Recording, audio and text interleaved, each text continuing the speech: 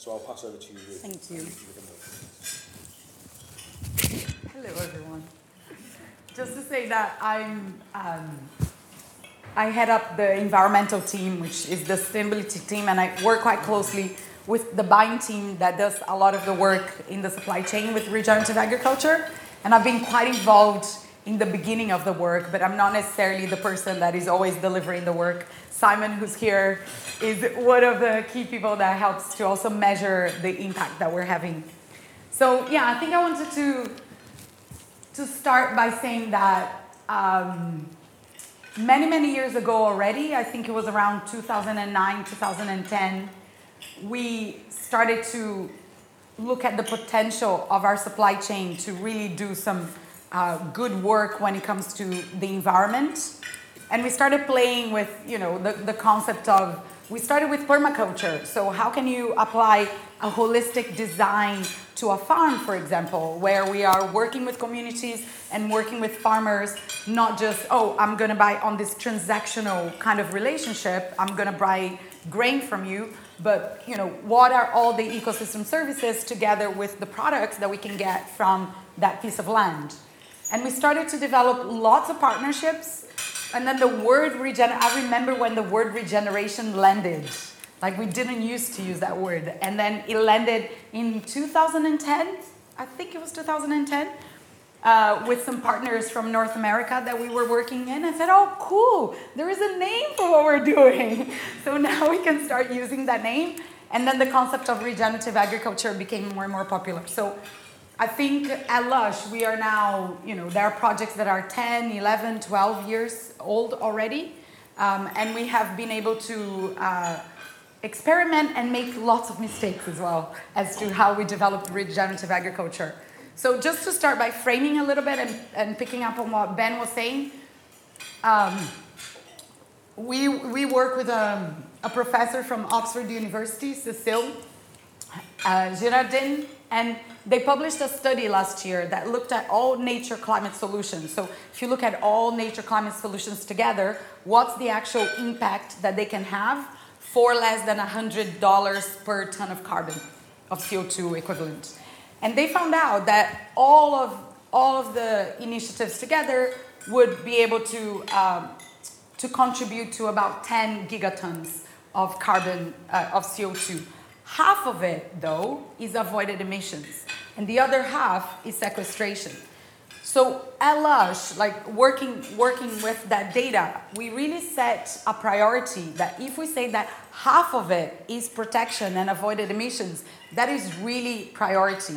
Like, restoring for a place like UK is essential because there is nothing left or very little left to protect. But when we're talking about the tropics and the global south where I come from, then protection, like really protecting high biodiversity and high carbon sinks, is our priority. So that's our number one priority at Lush. How can we use our supply chain to do, for me, one of the core drivers of the economy right now, which is to provide alternative livelihoods to destruction, right? So alternative livelihoods to poaching, to deforestation, and make sure that that's really embedded in the product, and customers can engage with those products and know that those products are offering an alternative to environmental destruction. And the second priority is to transition into regenerative farming. So this is another a very important role that businesses need to have at the moment. Not just businesses, because this needs blended finance. We also need philanthropy behind this. We need government behind this. We need business behind this, which is how do we really fund transition from conventional into regenerative agriculture. And Lush has also played that role in the ecosystem. I think sometimes even more than we should have played. When we talk about learnings, I think we funded everything. Like, we funded the investment, we were the off-takers, we funded the social work, and I think we're in a space now where we need a collaboration of various different funding sources in blended capital options. I'll talk a little bit more about that as well. So yeah, those two priorities, protect and transition to regenerative agriculture. And then restoration for us comes last, because there are already so many people talking about tree planting and ecosystem restoration, wetland restoration.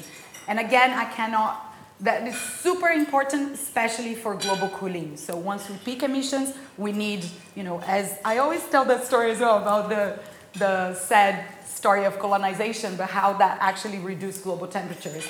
And we just need to do the same, but without, having to kill off all indigenous peoples, preferably. So how have we been doing this? We mapped where our raw materials were coming from, and then we, of course, as every business, materials are coming from all over the world, and we decided to create what we call sourcing hubs. So people that were actively looking at opportunities in places that were both a source of materials, but also a source of our impact. So places that were close to, forests like South America and the Amazon, or important ecosystems like the Mediterranean. Also, the Mediterranean is a source of very high biodiversity. Sumatra and Indonesia. So how can we have people actively looking into who to partner in those places in order to supply materials for Lush in a regenerative way? And then we formed 4 sourcing hubs, and those sourcing hubs explored various different models. So sometimes we even own the farms. So for example, we own a couple of concessions in Peru. We own a really beautiful regenerative jojoba oil farm in Arizona. We own agroforestry farms in Uganda. That's our North American part. In the UK, we're a bit like, ooh, this sounds like neo-colonization. We're not gonna own land anywhere. And in the UK part of the business, we usually partner with existing communities or existing projects. And then we also have incentives for farmers to improve their practices. So we're working with, for example, already established suppliers. How can we work with them so they are also changing their practices? And we had one more type that I forgot. Oh yeah. And this community ownership contract farming, or this blended finance where we are, playing with other sources of funding to develop local projects. And one thing that we always believed in, and we're still doing this, and this came a lot from permaculture already in 2009, is invest in demonstration farms. So even though regenerative agriculture is not very hard, it's like no-till, leaving the roots in the soil, making sure you have cover cropping and other things that we can do. Often we're gonna see farmers that forgot, like this is how we used to farm before, and that has been forgotten. And at the same time, how can we also bring new practices and new technologies? So investing in demonstration farms was always one of the leverage projects that we thought we could do as Lush. So we fund the setting up of a demonstration farm, and then that demonstration farm trains thousands of farmers in the region, and then we can also help by being off-takers of what they're producing. So that worked really well, and we now have demonstration places in Ghana, we have demonstration places in Sumatra. There is a beautiful demonstration farm. And then, I have to otherwise I'm going to spend half an hour talking about this. So I need to monitor how much I really want to talk about. And then I'll just maybe share some stories. I think both of protection and regeneration. So of protection, some very basic ones is what are the highest biodiversity places in the world? So we have Gola Forest in Sierra Leone, for example, or we have the Amazon in Brazil, or we have the Lozes Plateau ecosystem in Sumatra. So in Sumatra, we set up a demonstration farm and a network of farmers that are growing patchouli in agroforestry systems so they don't have to go and take patchouli from the land. That's also an alternative livelihood to palm oil. So we're offering an alternative to deforesting for palm oil is using agroforestry for patchouli. And essential oils is a high value crop. So that's also really interesting about cosmetics, which is different from food. We have these really high value aromatics that we can use as cosmetics. In the Amazon, we have a partnership with the Kayapó indigenous community, and they harvest non-timber forest product, which is palm seeds from a plant called tonka. and the seed smells like a mix between cinnamon and vanilla. It's just an amazing smell. And we use that in one of our best-selling ranges. So we have been able to really support the community, the indigenous community that are protecting a territory that's 5 times the size of England. So that helps, again, income as alternative to extracting from the forest through deforestation. In Sierra Leone, we have worked with a cocoa butter producer from the Netherlands on working again on the buffer zones super important, on the buffer zones of the Gola rainforest to restore old agroforestry cocoa plantations, and then we buy the cocoa butter that is produced by the producer in the Netherlands. And a lot of that, and my friend here, Sai, also helps to measure, like, what's the impact of these things that we're doing. So moving to regenerative agriculture, so from protection to agriculture, I'll also just share a few case studies. One that Sai was quite involved in measurement. We developed a packaging made from cork. And we partnered with an amazing project in Portugal that is both protecting and restoring soil and restoring the forest. They harvest the cork, and cork, will grow. There is an 8 to 9 year cycle. We were able to measure how much carbon is stored in a kilo of cork. And we figured that a 33 gram of packaging, which encases our shampoo bars, is sequestering 1.2 kilos of CO2. And the more we sell and the more we buy, the more we are sequestering CO2 in the landscape, because that's being stored in the trees, in the soil, and and also there is a biodiversity impact in that project. So I think that's what we mean by regenerative agriculture. It's actually, if you have a food business, or if you have a cosmetics business, or if you're using bio-based materials, those materials can actually be carbon negative. We can reverse climate change at this point is a little bit like a dream, but we can really stay at 1.5 degrees of warming by using all of our agricultural chains to sequester carbon in the soil. It's 2 times more carbon in the soil than all the plants, all the animals, all the biosphere combined. It's in the soil.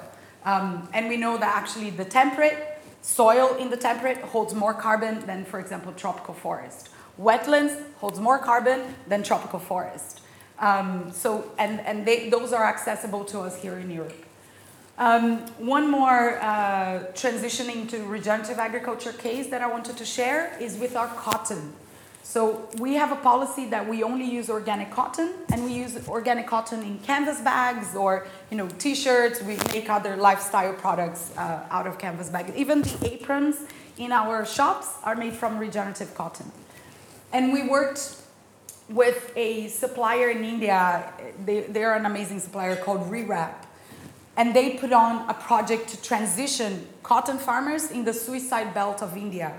So they helped over 1,000 farmers to transition from conventional cotton, which is horrific because it's all BT cotton, GM, high use of pesticide, high use of fertilizers, really damaging to the water table, really damaging to the health, and it's called suicide belt because farmers get into a cycle of debt.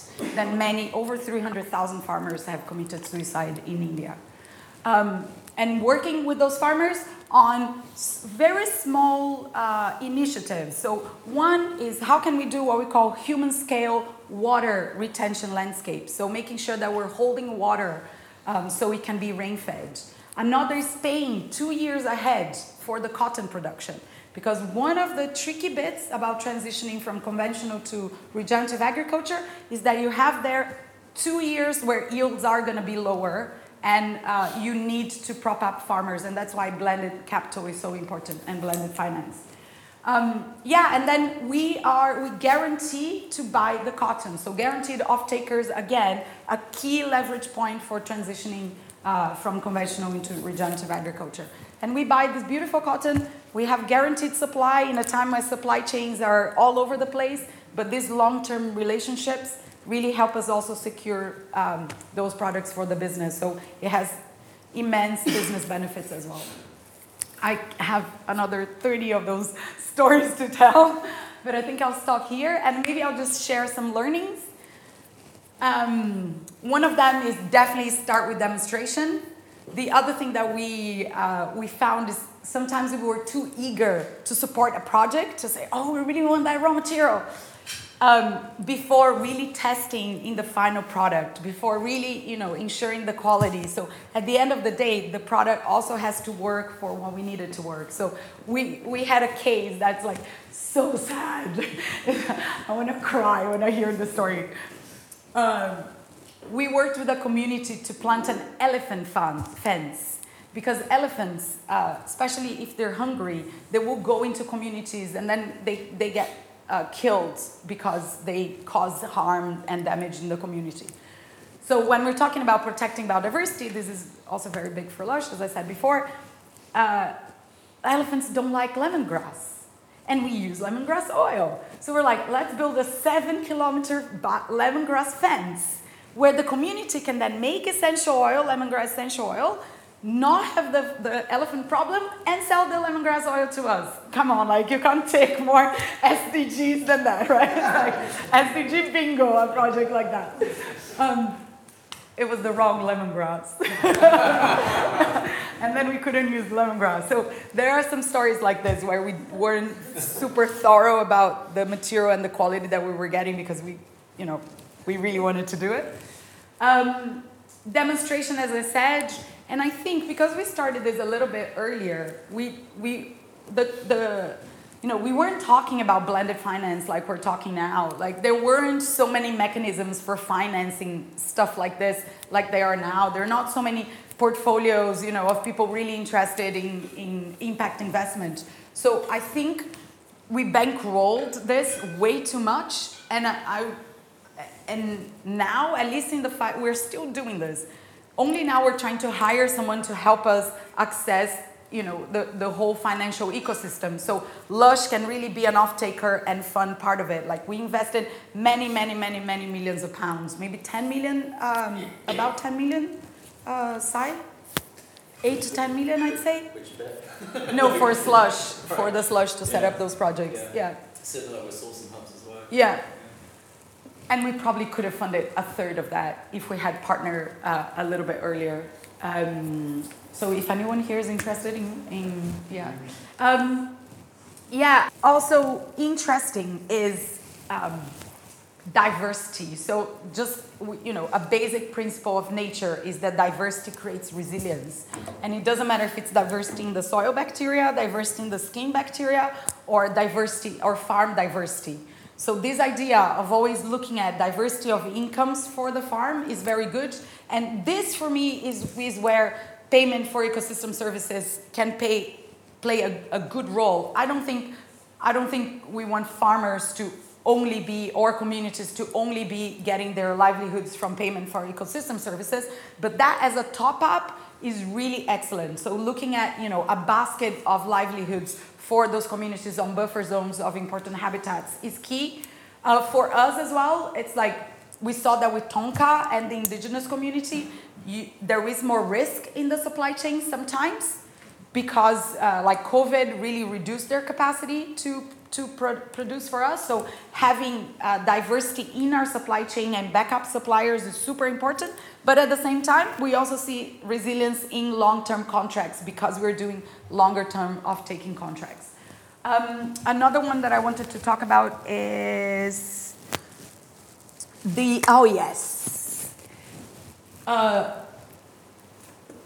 communities need a lot of support with logistics and getting I'm going to use a word that I probably shouldn't, how do you get them to be bankable investments or bankable projects, right? By helping with exports, licenses, logistics. So in our case, Lush also did that work, but I'm sure there are other players in this ecosystem that can also pick up this work. It's how do you make the market ready? And this is, again, we had to learn it the hard way, kind of doing it ourselves, but I also think that if we're talking about really transitioning and really the kind of shift that needs to do now, that are these functions in the ecosystem that people need to pick up. And again, I think Lush did too many of those functions together. Yeah, and just learning. Like we have them visit us. We have this like really deep partnerships. We are making sure that we're never just looking at carbon, that there is always a biodiversity element involved and a community element involved. That we are now thinking because we've done all of this without measuring, right? So our measuring team is like 4 years old. So we're now, how do we start measuring co-benefits? Like how do we measure biodiversity, right? How do we bring more of that visibility into what we're doing? I think that's it.